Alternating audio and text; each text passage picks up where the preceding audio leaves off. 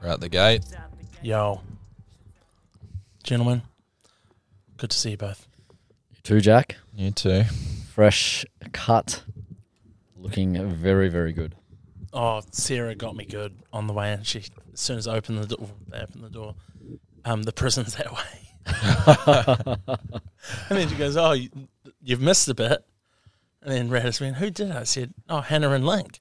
And I thought that she was pulling my leg, and apparently there's a little bit. There is a little bit. Yeah, but Sarah's so good at picking up on, like, I obviously do mine every time, and Sarah notices every little patch that I miss, always makes a comment. So it's always a cut one night, fix up the next night. Thanks, Says. You gotta love it. Like the support. Any updates? Obviously, last week we were MIA.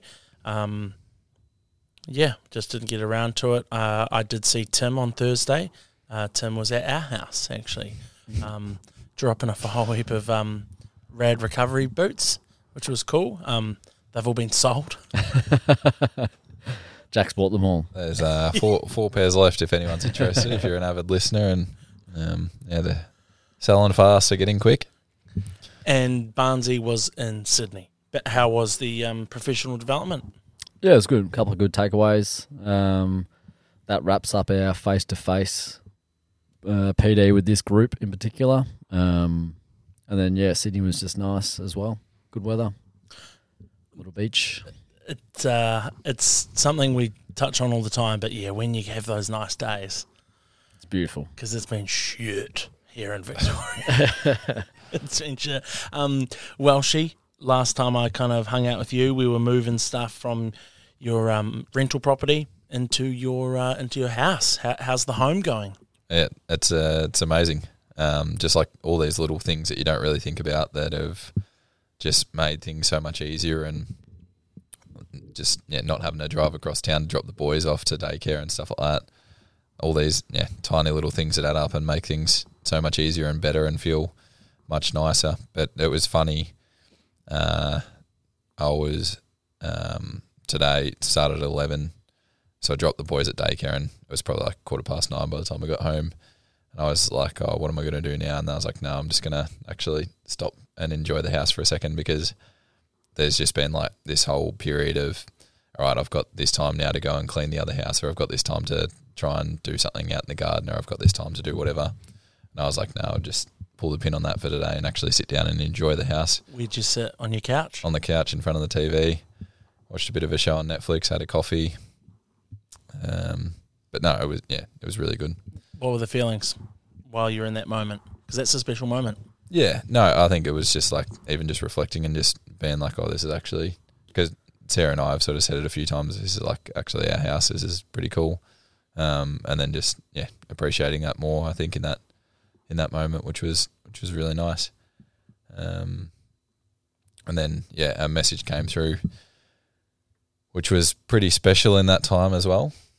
It was, this is the first time you boys are hearing it. Message from Shane Pongo. Screenshot. Most played podcast for the year, out the gate. How good. We made it. We Shane, made it. You legend. So big shout out to Steve Pingu. Copped Steve a couple of times recently, so we'll roll with that one. Oh, man, that happened at the start of the year, I think. It's happened several times. Jeez. Shane must be a hard name to get right. That's like one of the most common Aussie names I've heard. Shano. Just remember Shano. Oh, you're a legend, Shane. That is awesome. Bloody legend. Well, nice. Nice to know that you're living in your home that you've created. I know you don't like taking praise, but it's a beautiful place, and congratulations. It's fucking cool, bro. It is, thank you. Bloody cool. And Shane, much love. You're a legend. Today's topic came from listening to the Huberman Lab podcast on a run last week. Been on and off Dr. Andrew Huberman's podcast for a while because he's very intelligent, and the word he does break it down for me to understand it in layman's terms, but I get a little bit lost in it sometimes. But one thing I took away, and I thought you two could touch on. I've got the notes here that I looked into, as development of self-confidence, self-esteem, and competence. Now, obviously from personal experience, but also in the strength and conditioning world, being athletes and just being blokes as well. Thought we could dive into these topics, and if you could provide some professional advice, if you feel comfortable, and also personal experience on these things. So firstly, how do you work with someone and help build and maintain self-confidence, especially after injury and setbacks, whether that be personal life, sports world life? It was interesting when you sent this through. There was a couple of, I think there's been 3 really clear instances in the last 2 weeks where there's been people sustaining some form of re-injury, or they've had some sort of injury that they've just like immediately dropped their head, and they've just been like, oh shit, like this is happening again, like everything's terrible. And there was probably 2 that I was like, I hadn't had people react like that in a little while, and it sort of caught me off guard a little bit. But I think probably the thing that I came back to was, at that point they didn't know what the injury was, or if it was actually the same thing. They're like, oh no, it feels the exact same as last time, and so on. And there was a girl that came in and was in that boat, and I was like, you've sort of just self-diagnosed yourself with the same injury. You need to actually go and work out what it is. So then she went and saw Shane and went and got an MRI. And she didn't want to get the MRI because she's like, oh, it's just going to ruin everything. Like, I'm going off to schoolies. I'm going to be walking around there in a boot. And then also she's been working really hard on the court, and just wanted to like put her head in the sand and ignore it, even if it meant that she could make the injury worse, and just continue to push through. And I was like, no, go get the scan. Like, worst case scenario, it confirms what you know, and then you actually know that you've got that injury. Best case scenario, you get it, and then it comes back and there's nothing wrong, and you can go off and enjoy schoolies anyway. And yeah, came back and it was something really, really minor. So she was able to avoid jumping in a boot or anything like that. It was just a week of rest, which she was going to do at schoolies anyway. So it worked out really well. But it was probably just, that whole mindset of, oh no, like everything's falling apart, this is terrible, and so on, is probably just trying to be like a steady head in that situation. And then there was another discussion I had yesterday, which was very similar. A lad had stress fractures in his feet and an ankle injury, and he was saying that all of a sudden he was talking about this pain that had been building up and so on, and oh no, I've done the injury again, and so on. He was, this lad that I was running with at the start of the year, he's now running this time and I'm running this time, and like everything's just falling apart, and I don't know how I'm going to miss out on more training and all this sort of stuff. And it was the exact same scenario. Like, he hadn't had anything diagnosed or anything. So he went in and saw Holly, but it was only towards the end of the conversation. He's like, oh, it's hurting here. And I was like, that's a completely different area to where it was sore before, isn't it? And he's like, yeah, but it's the exact same thing. Like, I know it is. And I was like, well, chances are it's probably not, because it's just like your foot is still, it's sore, but in another area it would be no different to hurting your hamstring. But it's just because it's in that same area that they're so hyper aware and concerned about it. So probably the thing that you take out of those is just keep a level head and be smart and say, all right, let's actually work out what's going on, and then deal with it from there. But then obviously, like, the other thing that comes to mind is longer term injuries. Trying to look at the gains or the positives that you can make. So it's like, all right, you're a footballer, you've hurt your knee. As long as you've got no upper body injuries, there's no reason why you can't challenge yourself there. Or can you try and get fitter in a certain regard? Can you do lots of swimming and so on, and try and turn your potential weakness into a strength and say, look, I came into this, I was super weak upper body wise. Let's set a goal on the bench press. How can we get you stronger on that, or so on? And you've got this real opportunity for 12 months to improve that area of game, so that when you go back, hopefully you're actually better than where you were before. So I think that's a big one, is look for opportunities to improve elsewhere, even though there might be immediate negatives in the area. I think that comes down to the individual's personal identity and where they put those current injuries on a continuum of what's most important to not important. And those two examples that you use were, at the moment, their training and their physical performance is probably number one in their life. Yeah. So I think when that is threatened to be taken away, it's pretty normal for your self-confidence, your self-esteem to plummet. I think what happens is someone similar might suffer the exact same thing, but because that the physical performance or training is not number one on the list, it might be number 3, number 4, they still have things to be okay with. And that's why you see with every different injury, every different individual, they handle those kind of setbacks differently as well. Because I think that self-confidence, that self-esteem, if you can build your personal identity around a broad amount of things and not necessarily just that one thing, you're more likely to be able to bounce out of those little holes that you get yourself into, which I think we see and we try to build with athletes as well. Like, sport is so important, especially in our field, but it's not everything. It's not the most important thing out there. There are so many other factors as well. Well, Link, that's a great segue into the next little point I had, is the emotional management side of things. You're talking about building that wide range of, your identity isn't just your footy or your netball or soccer, et cetera, you're more than that. But to some younger kids, that's all they are. And that's all they think they are at a certain point in their life. So how do you guys as coaches deal with people's emotions like stress, frustration, whether it be not making a team? I think what sparked it was seeing the video on the Rad Instagram of the young gentleman who you guys have coached for a while make the NFL, the AFL draft and make a team. I don't know the dude. I don't think I've ever met him, but I get that buzz from seeing that, and then I think, oh shit, he's high-fiving his friend who might not be as good as him. He might be going, oh shit, my buddy's just made it, I haven't.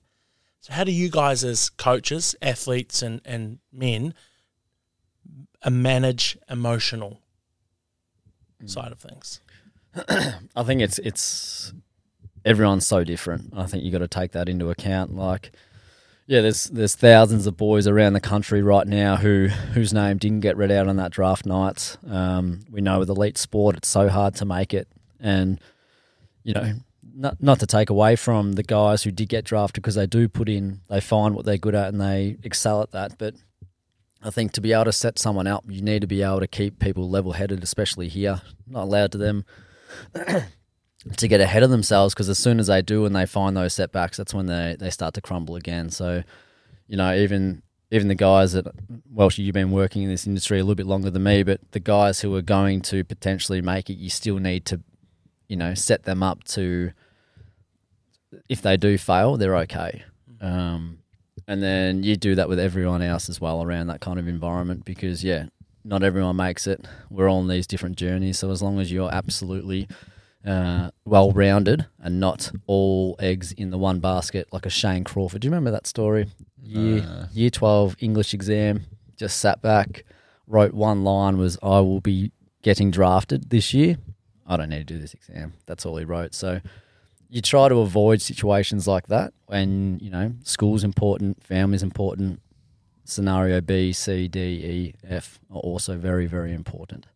But that's, it's one of the pathways that I try to take when coaching anyone or talking to anyone about anything, whether that's sport-related or business-related, personally, anything. Yeah, absolutely.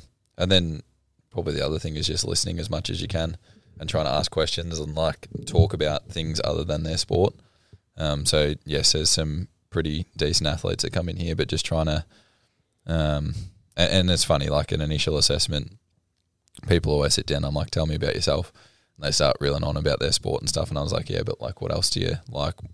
Have you got any brothers and sisters? Like, what's good to you outside of sport?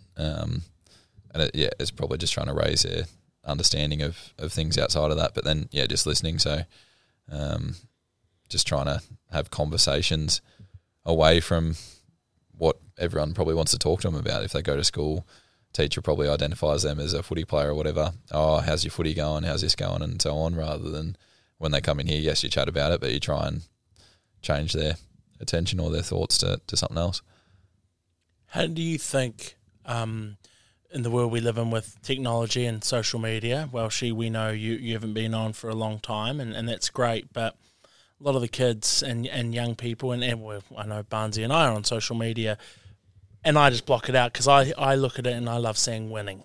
I love, even if I don't know the person, I love seeing the wins because it inspires me. But some people don't look at social media like that. They compare, and I forget the person who said it, but comparison is the biggest thief of joy, and people constantly compare themselves to others.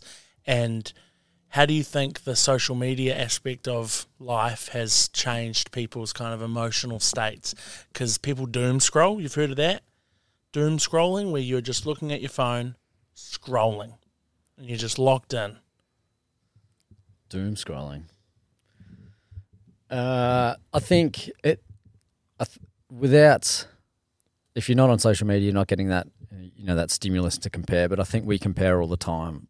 It's just what you do with that comparison that really matters. So I think it's setting up people with those kind of tools to be able to I compare myself. I look at other 31-year-olds who are doing more things than what I am, but that's fuel to my fire to try other things as well, rather than me being like, I'm not that good. I've wasted 31 years. So I think it's using tools in comparisons that obviously allow you to move out of that. I don't know, schools use it all the time, and they spend a lot of time working with kids on that toolkit with comparison, because the world's now changing now from social media influence, where that's just what we do as humans. We compare, we judge. So it's having tools to try to negate the negative effects that comes with it. It happens in the gym as well. Like, people will be like, oh, they're lifting 150 kilos or whatever, and I'm lifting whatever, and you just got to give them perspective and say, but yeah, you were lifting 40 kilos last week and now you're lifting 50. You're improving. Don't worry about them, sort of thing. Or they'll just be standing, if we're doing testing, they'll be standing at the back of the line. What do they get? What do they get? And I was like, don't worry about them. Just focus on yourself and try and improve yourself, because that's all you can do. Mm-hmm. It's that, what's the analogy, the grass is always greener. You got to worry about your own backyard before you start looking at other people's.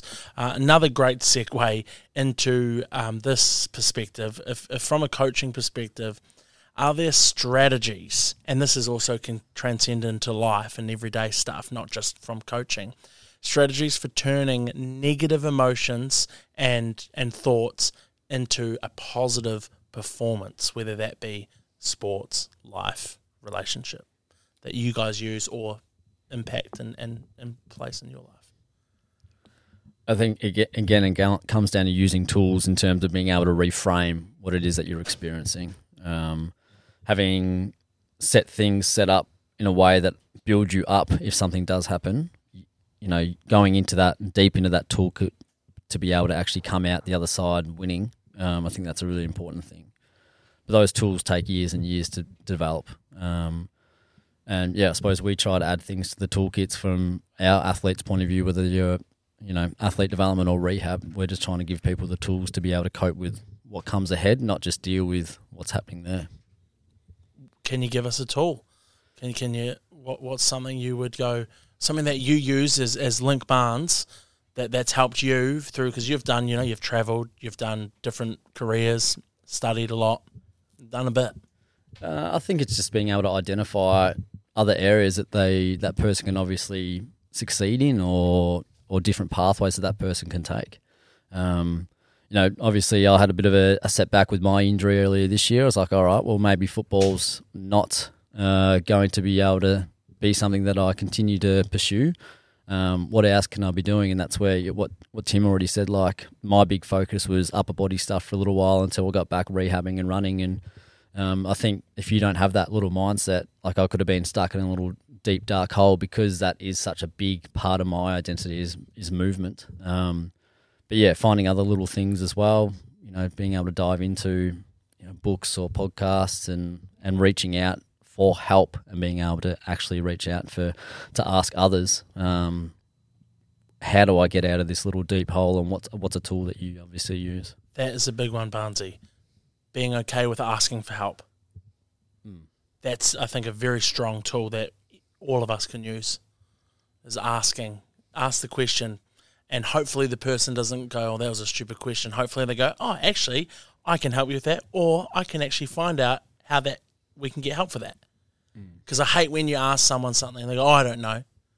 You're like, oh, shit, I'm coming to you because I want you to help guide me to find out the information. And that's something I try and do, is go, shit, I can tell you what I know, but actually, you know what, we've got computers in front of us, we've got these little phones, let's Google it, let's get the information, and we can try and help you to get those steps. Because I think that emotional management is probably one of the hardest things that, I don't know if you guys realise that it's such a big impact that you have, especially on your athletes and people you deal with in a professional sense. From my personal perspective, with the presence that I can carry with my role as a personality on radio, is I forget that I can be extremely loud. I forget that I can be very boisterous and absolute foolish. But I also understand that I can use that as like a superpower. I can help pick people up from the depths of their thoughts. I can normally read when people are a little bit off, and I try and my best to pick them up. But then something that I've recently worked on with my self-development is going, you know what? Your energy needs to be protected as well. You can't be pouring from the empty cup. You have to hold stuff for yourself, because that's the most important is me. But I love almost burning myself to the end of the wick. And then I'm like, oh, I'm so drained and depleted. And then now I have Hannah in my life. I'm like, fuck, this person deserves the best of me, so I have to kind of suck it straight back up like helium and go, this person deserves my 100. Everyone else can fuck off. But I still go, no, I want to give everyone everything. And that's been a hard kind of realisation, but it's happening. It's a process. And you learn through every experience, I suppose, and yeah, we're still all doing the same thing. Still just learning. Tim, you're gazing into my soul. Oh, it was interesting. It's a fair analogy. Like, how do you maintain enough energy for everyone that you want to provide it to? Like, and we've talked about it before, when Barnesy had the camera on him and was doing the video of him coaching, he was just doing what he normally does, but then it's like, oh shit, now I've got all eyes on me. I've got to almost level it up, but you do that every day. Everyone in this building does. Like, how do you hold stuff for yourself and for your little circle that you have outside of your professional person? Like, it's kind of hard. I don't know. There's probably a few jobs where you just get to hold everything. Like accountants, they seem like they can just be real assholes and no one, they don't. Yeah, well, the computer's probably draining their energy. To be honest, like they're not giving their energy to anyone. They're giving it to a lifeless, soul-sucking computer looking at numbers all day. When you put it like that, dark.